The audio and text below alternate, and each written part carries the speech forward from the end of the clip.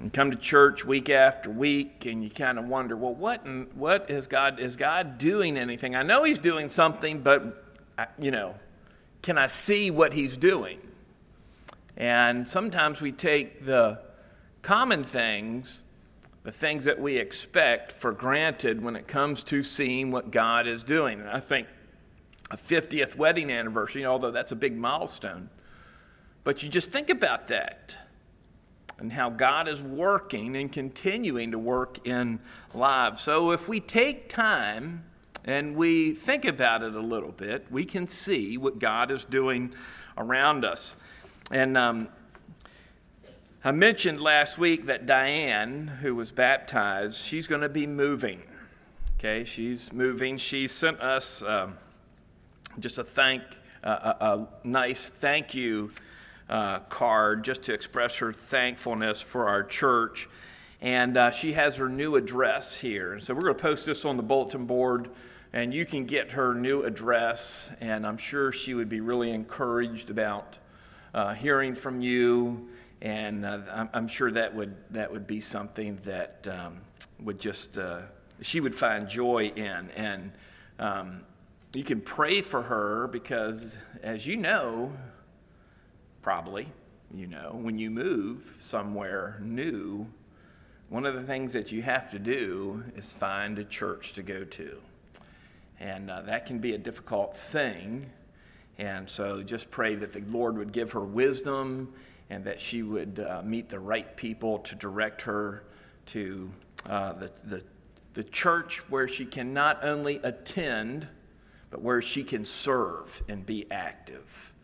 Because, you don't need just attenders. You need people who want to serve the Lord. And she wants to do that. And so pray for Diane. And also continue. I know we've had Ethan on our prayer request. He's got some more tests coming up. And so pray for those tests. Pray for the scheduling of those tests, that it would be scheduled sooner rather than later, and just that there would be some clarity as to his condition, what's exactly happening with his body, okay? So there'd be some answers there. So why don't you bow your heads with me, and I want to pray here as we move to the next portion of our service. Father, we give you thanks for our nation. We're thankful that in the founding of our nation, it was founded based upon biblical and Christian principles.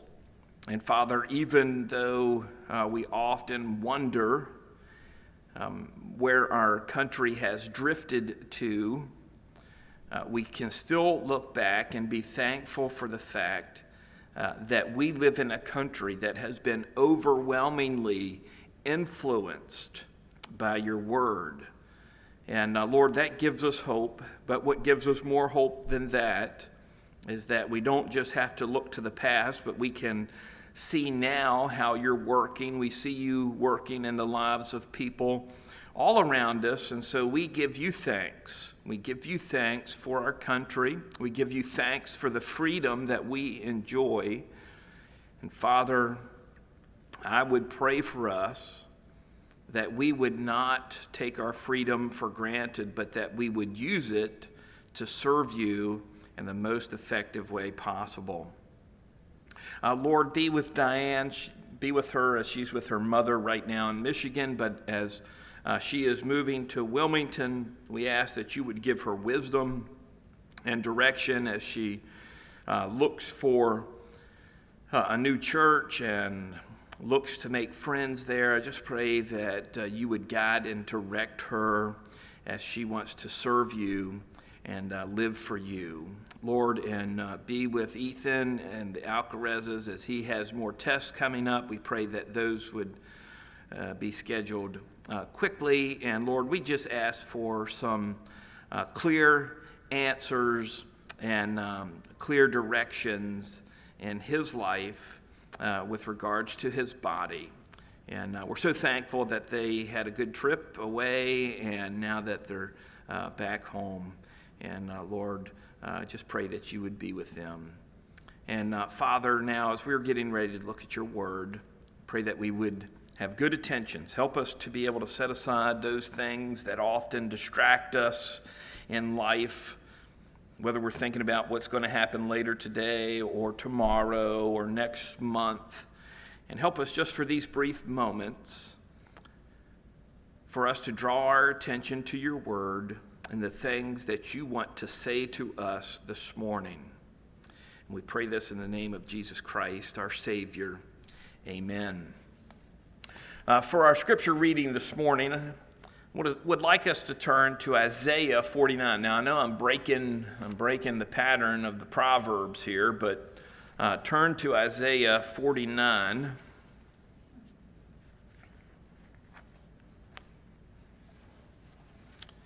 And I'm going to start reading in verse 1.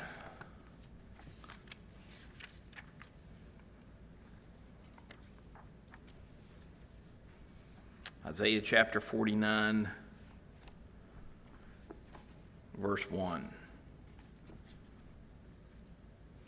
Listen, O coastlands, to me, and take heed, you peoples from afar. The Lord has called me from the womb, from the matrix of my mother. He has made mention of my name. He has made my mouth like a sharp sword. In the shadows of his hand he has hidden me and made me a polished shaft. In his quiver he has hidden me. He said to me, You are my servant, O Israel, in whom I will be glorified. Then I said, I have labored in vain. I have spent my strength for nothing and in vain. Yet surely my reward is with the Lord and my work with God. And now the Lord says, who formed me from the womb to be his servant, to bring Jacob back to him, so that Israel is gathered to him. For I shall be glorious in the eyes of the Lord, and my God shall be my strength. Now, particularly notice verse 6. Indeed, he says, as the Lord says, it is too small a thing that you should be my servant to raise up the tribes of Jacob and to restore the preserved ones of Israel. I will also give you as a light to the Gentiles, that you should be my salvation to the ends of the earth. Isaiah chapter 49, verses 1 through 6. Just a couple comments here about verse 6. This is a messianic prophecy. This is talking about the Messiah. It's not talking about Isaiah, the writer. So this is talking about Jesus Christ several hundred years before he was born. And the Lord says it's too small of a thing, it's too little of a task for his servant, for the Messiah, for Jesus Christ, just to raise up the tribes of Jacob and restore the preserved ones of Israel. It's too small of a thing for the Lord to save and restore the nation of Israel. Although that's going to happen. That's still in the future. That's still going to happen. We see here the second purpose for the Messiah. It says, I will also give you as a light to the Gentiles. That's talking about Jesus Christ was sent into the world to provide salvation for the Gentiles. Most of us here are Gentiles. All of us here, as far as I know. Maybe there's someone who's got a little Jewish blood in them.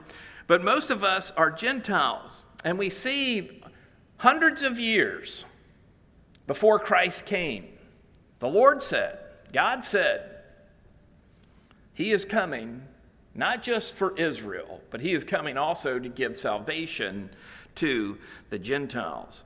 And that means freedom in Christ is for everybody. Freedom in Christ through salvation is for everyone. And so this is a very encouraging passage to us, that God is not partial in his offer of salvation. It goes out to everyone. So, wonderful messianic passage. Now, since you already have your Bibles open, turn to 1 Timothy chapter 1, verse 2. 1 Timothy chapter 1, verse 2.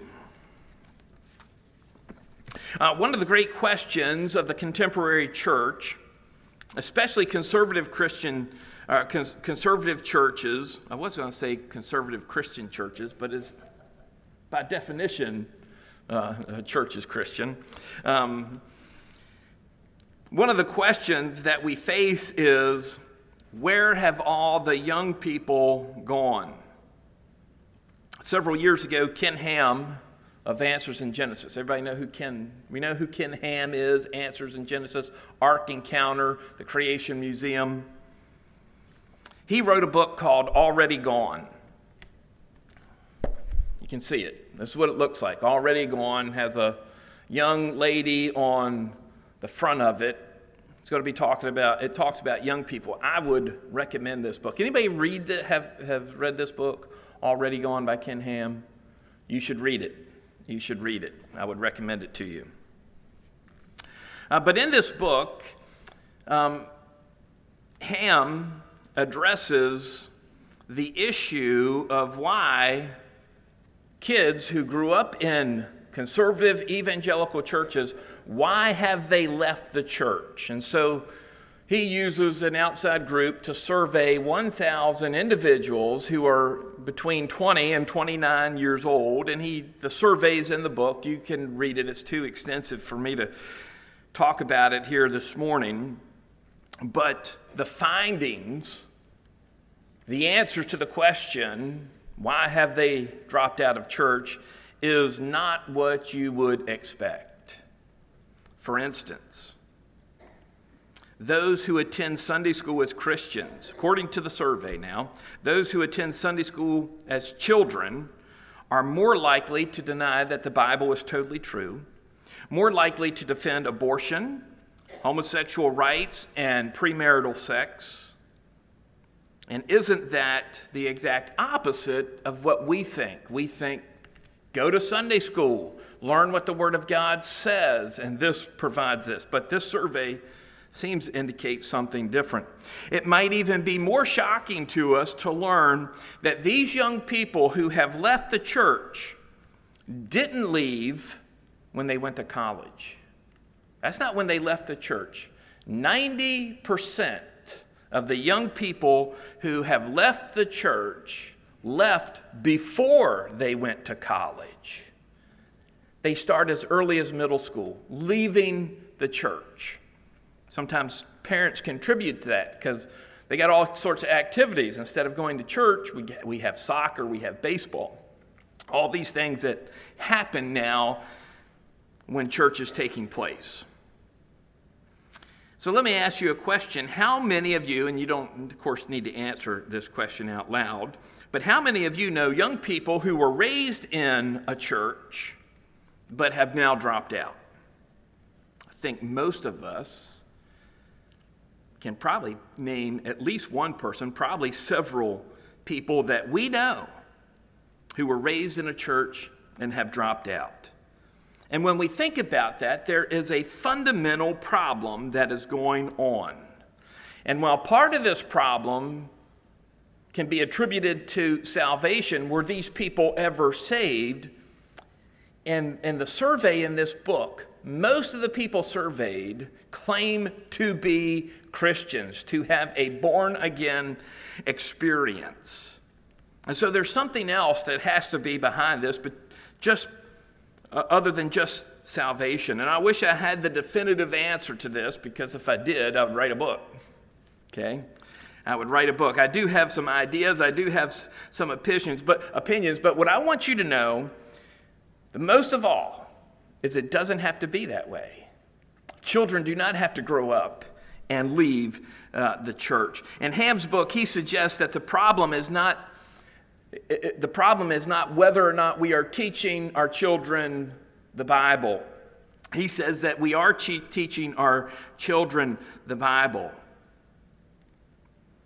but we're not teaching them why the Bible says what it says. And when they get put in a position in school and college where they are confronted with opposition, they don't know how to answer the questions. They don't know how to support that the Bible teaches that God created the heavens and the earth in 6 literal days. They don't know how to do that. They've just been told God created. And when that happens, they come under the influence of our culture and they start to question and doubt what the Bible says. And so today we're going to take a brief look at one of the outstanding young persons in Christianity, a man named Timothy. And what I want us to see here this morning is that our young people do not have to abandon the church. They can actually be a Timothy. Timothy never went to Sunday school. Timothy never went to youth group. He never attended a VBS, but he turned out faithful to the very end. And so in your sermon notes there, I give you an outline of what we covered so far from last week. And so you can look at that and to keep up with where we're going today. But last week we started this salutation and we looked at the writer. We looked at his name. He's Paul. He's an apostle. He's an apostle of Jesus Christ, and he received his apostolic commission by God the Father and God the Son. And today we want to finish what we were building on last week and look at the recipient. So if Paul's the writer of this letter of 1 Timothy, who is the recipient? So look at verse 2. Verse 2. It says, to Timothy, a true son in the faith. And we can stop right there. So I want us to consider 4 things about this phrase, to Timothy, a true son in the faith. First thing we observe right away is his name. His name is Timothy. That name is made up of 2 words, right? You understand this. 2 words. Timo, or time, is what it says in Greek, and the, or theos. So it's made up of the words. The first word means honor, and the second word means God. Time means honor, so Timo, here, if you just draw a line down in the middle of his name, Timo means honor, and the means God, for theos. And so Timothy means something like one who honors God or one who is honored by God. So here's his name, Timothy. We also know something about his family. So we're going to flip in our Bible here a little bit. So first I want you to turn to 2 Timothy chapter 1. 2 Timothy chapter 1, put your finger there. Okay? 2 Timothy chapter 1, put your finger there. And then turn to Acts chapter 16. Acts chapter 16. And if you got an extra sheet of paper there, scrap piece of paper, throw it in Acts chapter 16, because we're going to be coming back to this chapter several times. And so you should be in Acts chapter 16 right now. You got 2 Timothy marked, you're in Acts chapter 16. We're going to see something about Timothy's family here. Look at verse 1, Acts chapter 16, verse 1. It says, then he came to Derbe, that's talking about Paul, came to Derbe and Lystra, and behold, a certain disciple was there named Timothy. So Timothy's a disciple, the son of a certain Jewish woman who believed, but his father was Greek. And so what can we observe about Timothy's family from this verse? Well, number one, he has a mother and he has a father, right? So we observe that. We observe that his mother ethnically is a Jew, right? His mother's a Jew, but his father is not. His father is a Greek. And so what's that tell you? Timothy comes from a mixed family and mixed background. Okay? So he has a mother, he has a father, his mother's a Jew, his father's a Greek, and what else does it tell us about his mother here? It says, who believed? She's a believer. So not only was Timothy a believer, his mother was a believer, and it seems to be that his father wasn't, because it doesn't say anything about that. It just says that he's a Greek. And so this is what we learn here about Timothy's family from this passage. Now flip over to 2 Timothy. Get your finger there already. Remember Mark chapter 16 of Acts. Okay. Now flip over to 2 Timothy chapter 1, verse 5. Again, the question is, what can we see about Timothy's family here?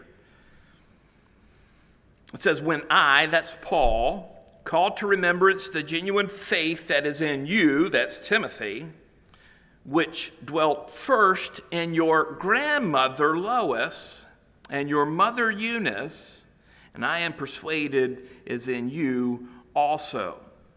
And so here we see that not only does Timothy have a mother, he has a grandmother, and we know the name of his grandmother and mother. His grandmother's name is Lois, and his mother's name is Eunice. I don't think either of those names are real popular right now. But we see that's the name of his grandmother and his mother, and that these two women are believers. Both of them are believers because it talks about the faith that was first in his grandmother and mother. So they were believers before Timothy was believers. And so I don't think it's presumptuous for us to assume that Timothy, at least in part, was raised according to the Christian faith. He was not raised according to Judaism. Even though his mother was a Jew, he wasn't raised that way because in Acts chapter 16, when Paul gets Timothy and takes him, the first thing he has to do is have him circumcised. Because he wasn't circumcised already, that tells us he was not raised in Judaism. He was not raised as a Jew. But because his grandmother and his mother are believers, I think it's at least likely that Timothy was raised, at least in part, according to the Christian faith. So we know Timothy, we know his name, we have his family, and we know where he lived. Now this is back, you don't have to turn there, but back in Acts chapter 16, verse 1, we already read it. It says that when Paul came to Derbe and Lystra is Timothy's hometown. This is where Timothy's from. He's from Lystra. So we know his mother and grandmother. We know his spiritual background. We know his ethnicity. And we know where he is from. And now I want to consider, what did he do for Paul? What did he do for Paul? Timothy got this very special young man. And so what did he do for Paul? How did he fit in with Paul and his ministry?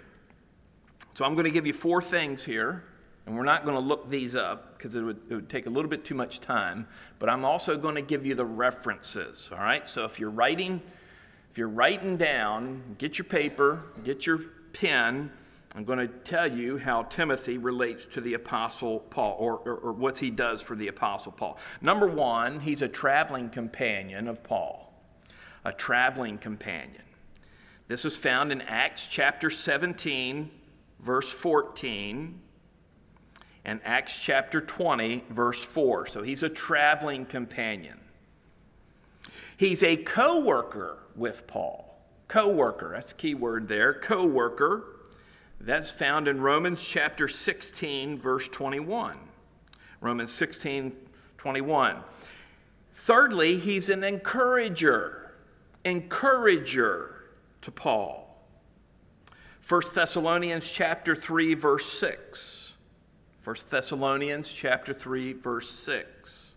And finally, number 4, he's a representative for Paul. A representative for Paul. Timothy would go to places where Paul either couldn't go or didn't want to go. I mean, he didn't want to go in the sense he had something else that took priority. So he would send Timothy. Timothy was one of the people he would use as his representative. So 4 things: traveling companion, secondly, co-worker, thirdly, an encourager, and fourthly, a representative.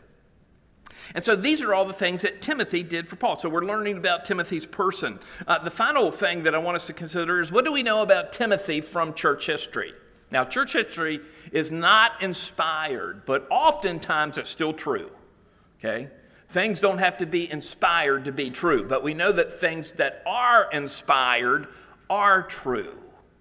Okay? Math is not inspired. 2 + 2 = 4 is not inspired, but it's still true. All right, so what do we know about Timothy from church history? Well, the main thing that we know about Timothy from church history is that he died as a martyr. He died as a martyr at the age of about 80 years old in Ephesus. So that tells us Timothy, as a young man, begins and is faithful to the Lord all the way to the end of his life. And he gives his life for the Lord. Timothy's a faithful young man. The importance of Christian parents cannot be overstated. Granted, you can raise your children according to the Christian faith, but you can't make them Christians.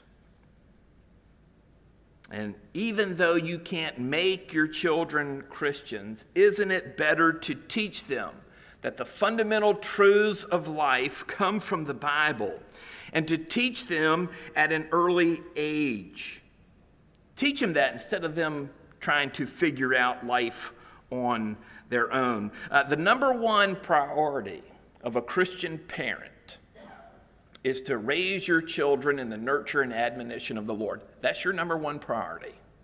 Okay, that comes before everything else. And that's a big job, right? It's a big job for parents to raise children.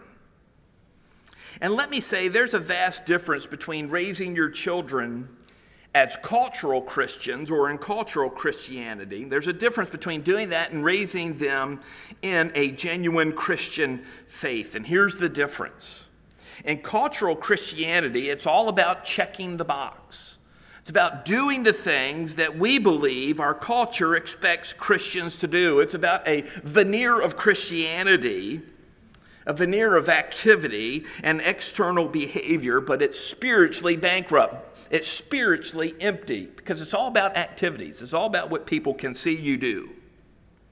Genuine Christianity, while it does have some things that are similar, it is fundamentally different because the external expressions that come out of genuine Christianity come from a change that has happened on the inside, a change of heart that God has affected in the individual. And so if you raise your children in cultural Christianity, your children will eventually see it for what it is. It's hypocrisy. It's fake. It's fake news, right? If you raise your children in genuine Christianity, your children will see the authenticity of your faith. And so parents and grandparents, here's the thing to remember. You do not know how God is going to use one little word or one little action that you do to draw your children or grandchildren to himself. You don't know. You don't know how God is going to use that. You don't know how God is going to be using your faithful testimony and witness to your children and grandchildren to affect them spiritually. But here's what we do know. God does not draw people to himself in the absence of the gospel. That's how God draws people to himself, through the gospel of Jesus Christ. The gospel must be given. Romans chapter 10. And a faithful Christian life lived does make a difference. It does make a difference. And so parents, grandparents, as you think about your children and your grandchildren, and you wonder what you can do, what can I do to influence my children or grandchildren? I mean, maybe you blew it. Most parents have blown it at one time or another, right? There should be a lot of amens there. So most of the time we blow it at one time or another. So what can we do? A faithful Christian life demonstrated before our children and grandchildren will have an effect. And so here's the person of Timothy. Now let's look at his character. Real quickly, his character. First, I want us to see that he has a good testimony. Now, here we're back in Acts chapter 16. I want you to look at this. Acts chapter 16, verse 2. Timothy has a good testimony. Acts chapter 16, verse 2. It says, "He was well spoken of by the brethren who were at Lystra and Iconium." Now, Lystra is his hometown, Iconium is not. And so that tells us other people, not only in his hometown, but other people outside of his hometown could testify of the good Christian character of Timothy. They could give testimony that Timothy was a believer in Jesus Christ. So Timothy had a good testimony. Secondly, we see that Timothy was devoted to Paul. He was devoted to Paul. Turn to 2 Timothy chapter 4, verses 9 and 10.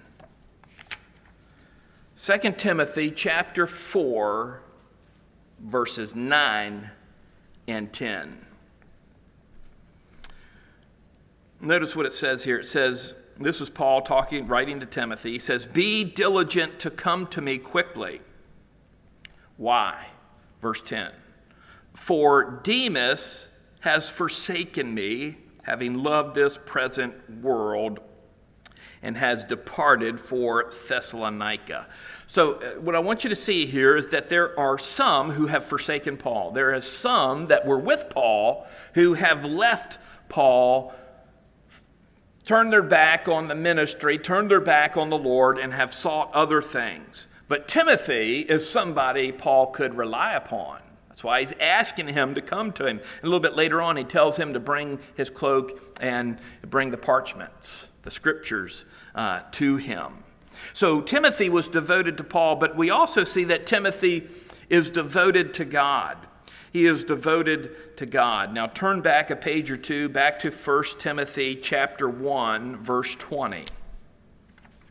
1 Timothy chapter 1, verse 20. Actually, I want to pick it up in verse 19. 1 Timothy chapter 1, verse 19. "Having faith and a good conscience, which some have rejected concerning the faith, have suffered shipwreck." Verse 20.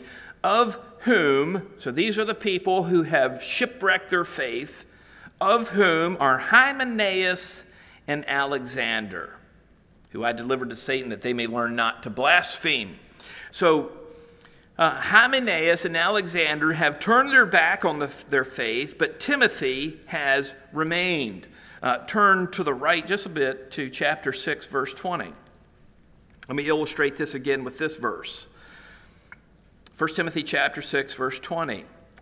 Paul again writes to Timothy, "O Timothy, guard what was committed to your trust." Guard what was committed to your trust. Look at verse 21. "By professing it, some have strayed concerning the faith." So Paul is telling Timothy, stay the course. Stay faithful to God. Don't be like these people who have strayed from the faith. And what we find, remember, I already told you. How did Timothy die? What does church history tell us?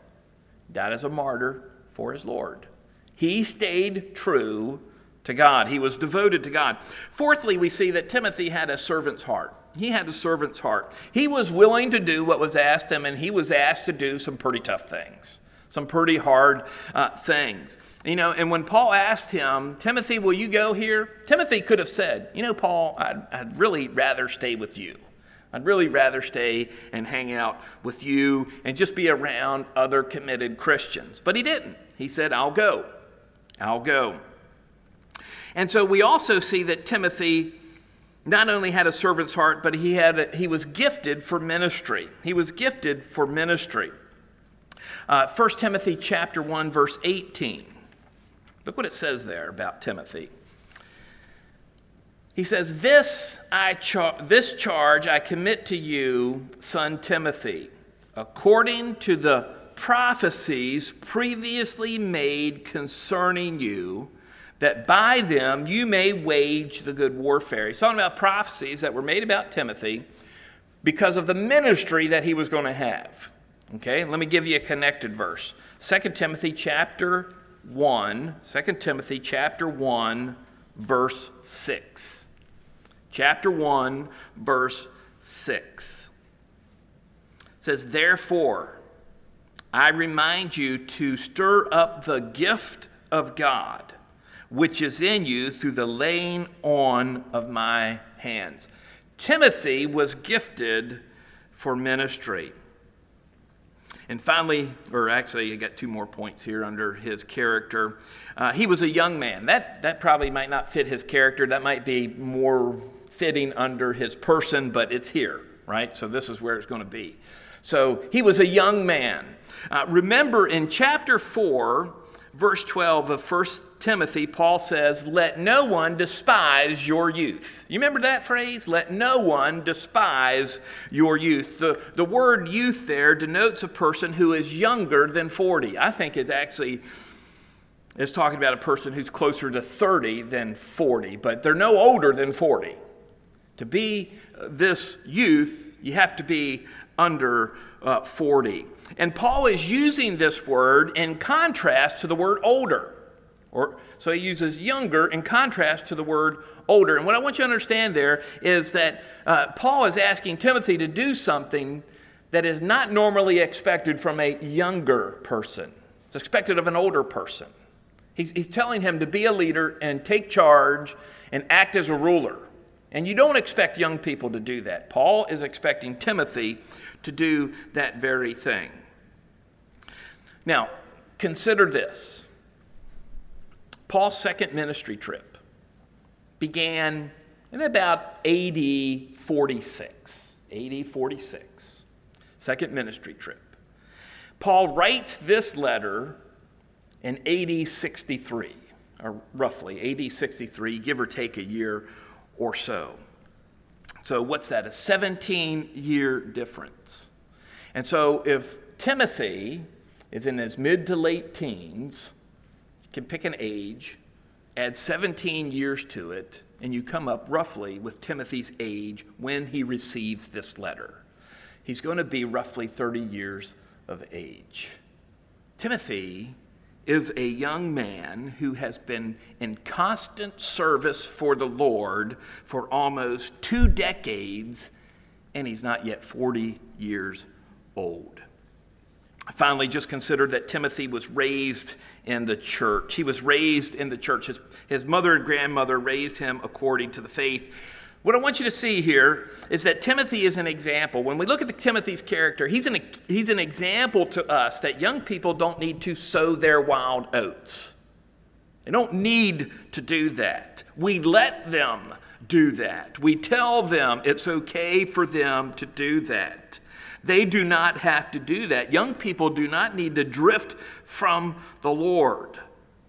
And from the time Timothy was young to the time he died, his testimony was as a faithful follower of Jesus Christ. So we've seen his person, we've seen his character. Now let's look at his relationship to Paul. Paul, now we're back in 1 Timothy chapter 1, verse 2. Paul says that Timothy is a true son in the faith. A true son in the faith. And what I want you to see here is that this phrase is talking about a spiritual relationship. It's speaking of a spiritual relationship, not a physical one. So it says in the faith, or more accurately, in faith. It's talking about that Paul and Timothy both have this mutual trust in the Lord Jesus Christ. They are both trusting in the Lord Jesus Christ, and that brings them into a relationship that gives them a bond. Let me ask you a question. Have you ever been somewhere, met a person you've never seen before, you're having a conversation with them, you find out that they are a believer, then you sense, we have a bond here. We sense we have a relationship here that you didn't know until you figured out they were a Christian. There is a bond that Christians have in the Lord Jesus Christ. Those who have trusted in Jesus Christ as their Savior have a bond in Christ together, and this is the bond that Paul is talking about here.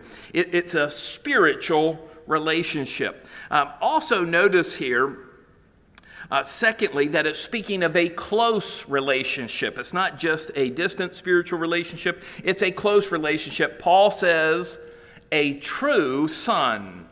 A true son. So he uses family language. He uses the language of parent and child. The word son here actually is the word child. It's not the word son, it's the word child here. Some translations translate it as son because Timothy's a male, but it's talking about it's a child. It's the word child. And this is an expression, this true son, this true child expression.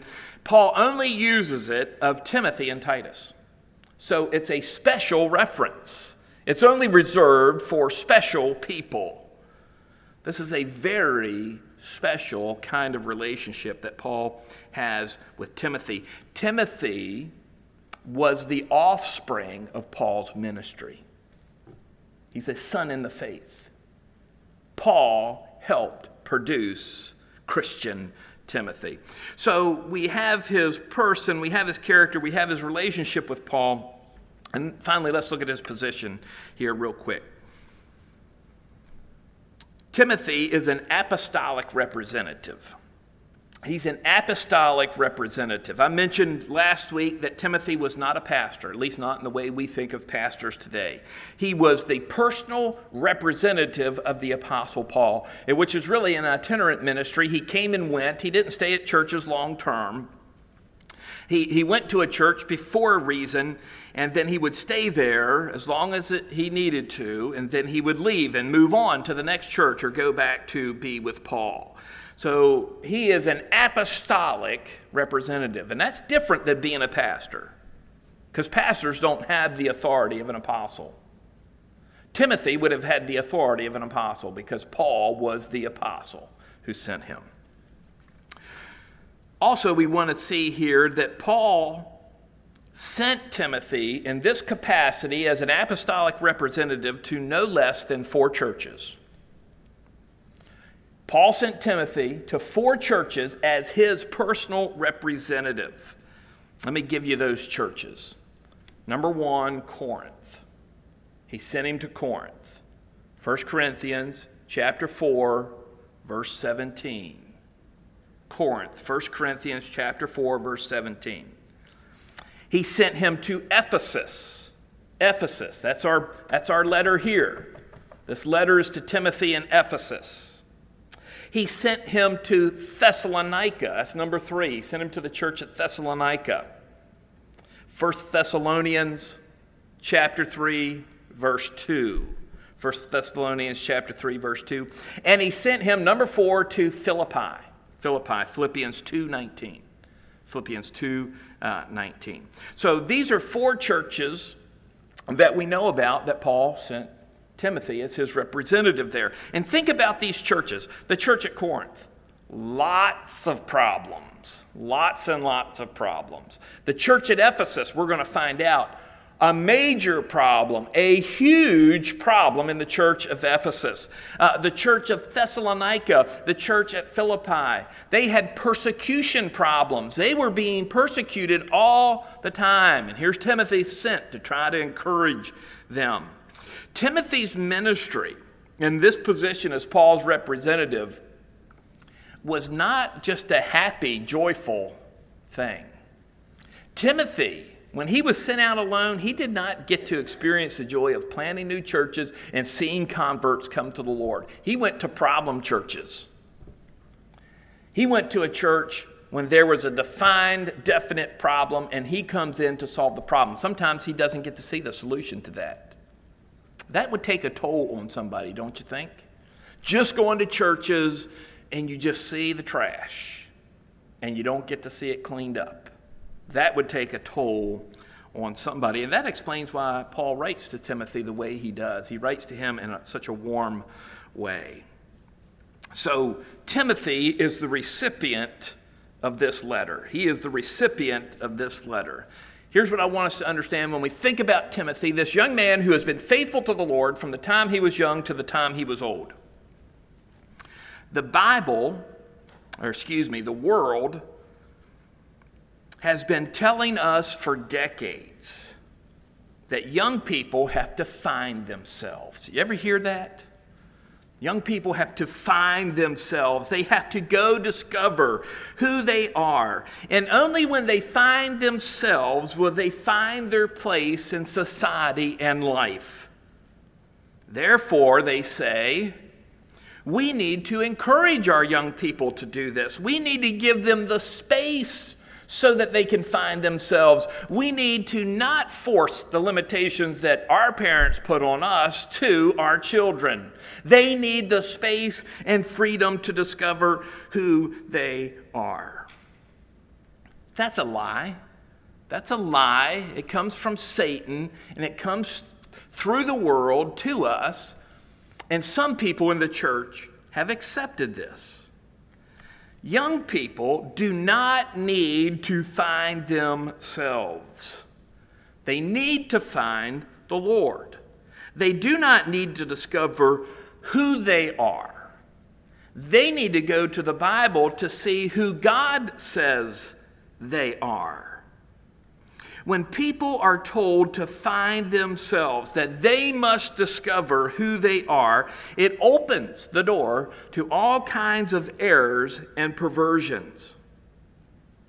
Why is a man participating in the women's competition in the Olympics? Why is that happening? Somebody said, go discover who you are. Discover for yourself who you are. And when you do that, it opens the door. I can be anybody I want to be. I can do anything that I want to do, which it used to be, well, you can have whatever job you want. But now it's become, I can choose what gender I want to be. I can choose how I am referred to. All of this, that's just one example. All of this is a consequence of denying biblical truth. To encourage young people to focus on themselves, not only is a denial of biblical truth, not only is it leading them down a path of error and perversion, it's putting them on a journey that has no end. It has no end. It has no meaningful answers. When you tell somebody to discover who you are, there is no answer to that. They can find no answer to that. And because of that, young people have all sorts of depression, despair, despondency, and desperation. And we see that in the lives of people that come out in so many different ways. One of the key ways that this is being pressed on our young people today is in the area of sexuality. And so we're talking about young people, and I just want to read you some statistics, okay? These statistics are not Christian. They either come from pro-LGBTQ organizations or the government. Homosexuals aged 10 to 24, so we're talking about young people, 3 times more likely to contemplate suicide than their peers. 3 times. 5 times more likely to attempt suicide. People who claim to be transgender males, 50% of them, talking about young people, 50% of them attempt suicide. Transgender females, 30% attempt suicide. LGBTQ young people, 77% say they're depressed. 95% say they have trouble sleeping. 70% say they feel worthless and hopeless. And these are all young people who our society has said, go discover who you are and who you want to be. If these statistics are even close to being correct, It shows that there is a fundamental problem when young people are allowed and encouraged to find themselves. They do not come up with the right answer. Timothy gives us the right answer. Timothy shows us things do not have to be that way. Young people can come to Christ at an early age and remain faithful to Christ throughout their lives. They don't need to search inside themselves. They don't need to go through the world to find out who they are. They need to search the Scriptures and see that they are created in the image of God, and therefore they have intrinsic value. And when they are saved, they are a new creation in Christ. Past sinfulness is gone. They are brand new. They have their identity in God and Jesus Christ. Who they are is who God says they are. So how can we encourage our people, our young people, in this way? We got a number of young people here this morning. How can we encourage them to be Timothys and not like the rest of the world? Well, number one, parents cannot delegate their role to nurture, to raise their children in the nurture and admonition of the Lord. They cannot delegate that away. They can't give it away. It's not Sunday school teacher's job. It's not the pastor's job. It's not the church's job. The church's job is to support our parents as they do that. That's what the church is for. I think even in our Constitution it says something like that. I vaguely remember that. And so we need to do that. We need to support parents as they are raising their children in the nurture and admonition of the Lord. And that looks like all sorts of things. Secondly, we need to teach our young people from the absolute youngest age correct biblical doctrine. And that is more than just a list of do's and don'ts. That is more than just saying, well, this is right and good and this is wrong. Teaching our young people correct doctrine is teaching them why the Bible says that is the correct doctrine. Why is the Bible true? Why is Jesus the only way to salvation? That is what we have to be teaching our young people. And while it's appropriate for certain ages to be told, this is right and this is wrong, and you do it, you don't need to know why. Children need to know why a whole lot sooner than what we think. They need to hear why, the reason for the command. Here's a helpful tip here for you who teach people. You talk to people. Don't say Bible stories. Don't say Bible stories. Say the biblical account, the biblical record, not Bible stories. Bible stories make it sound like it could be a fairy tale, not Bible stories. And when you're teaching, and this could be in a home Bible study, this could be in a Sunday school class, this could be anywhere. When you teach, don't open the Sunday school curriculum and read from it. Don't do that. Don't open the study book and just look at it. Pick up your Bible so people see that you are going to the Bible for your answers. If you use a tract to witness to somebody, yeah, the scripture might be written in the tract, but it is better for people to read it out of the Bible themselves. Carry a New Testament with you. They can read it right out of there for themselves. We have to teach people, especially our young people, sound biblical doctrine. Finally, we have to engage our young people in serving the Lord. There is no age where all of a sudden you become ready to serve the Lord. We have to engage them in serving the Lord now. Young people can serve in so many ways. Pick out the trash, run a sweeper. They can do all sorts of things to serve the Lord. And we have to be willing and we have to ask them to do that. Most young people aren't going to volunteer. But you know what? If you ask them, most young people will say, yes, I'll do that. Ask them to serve the Lord and give them something to do, then be willing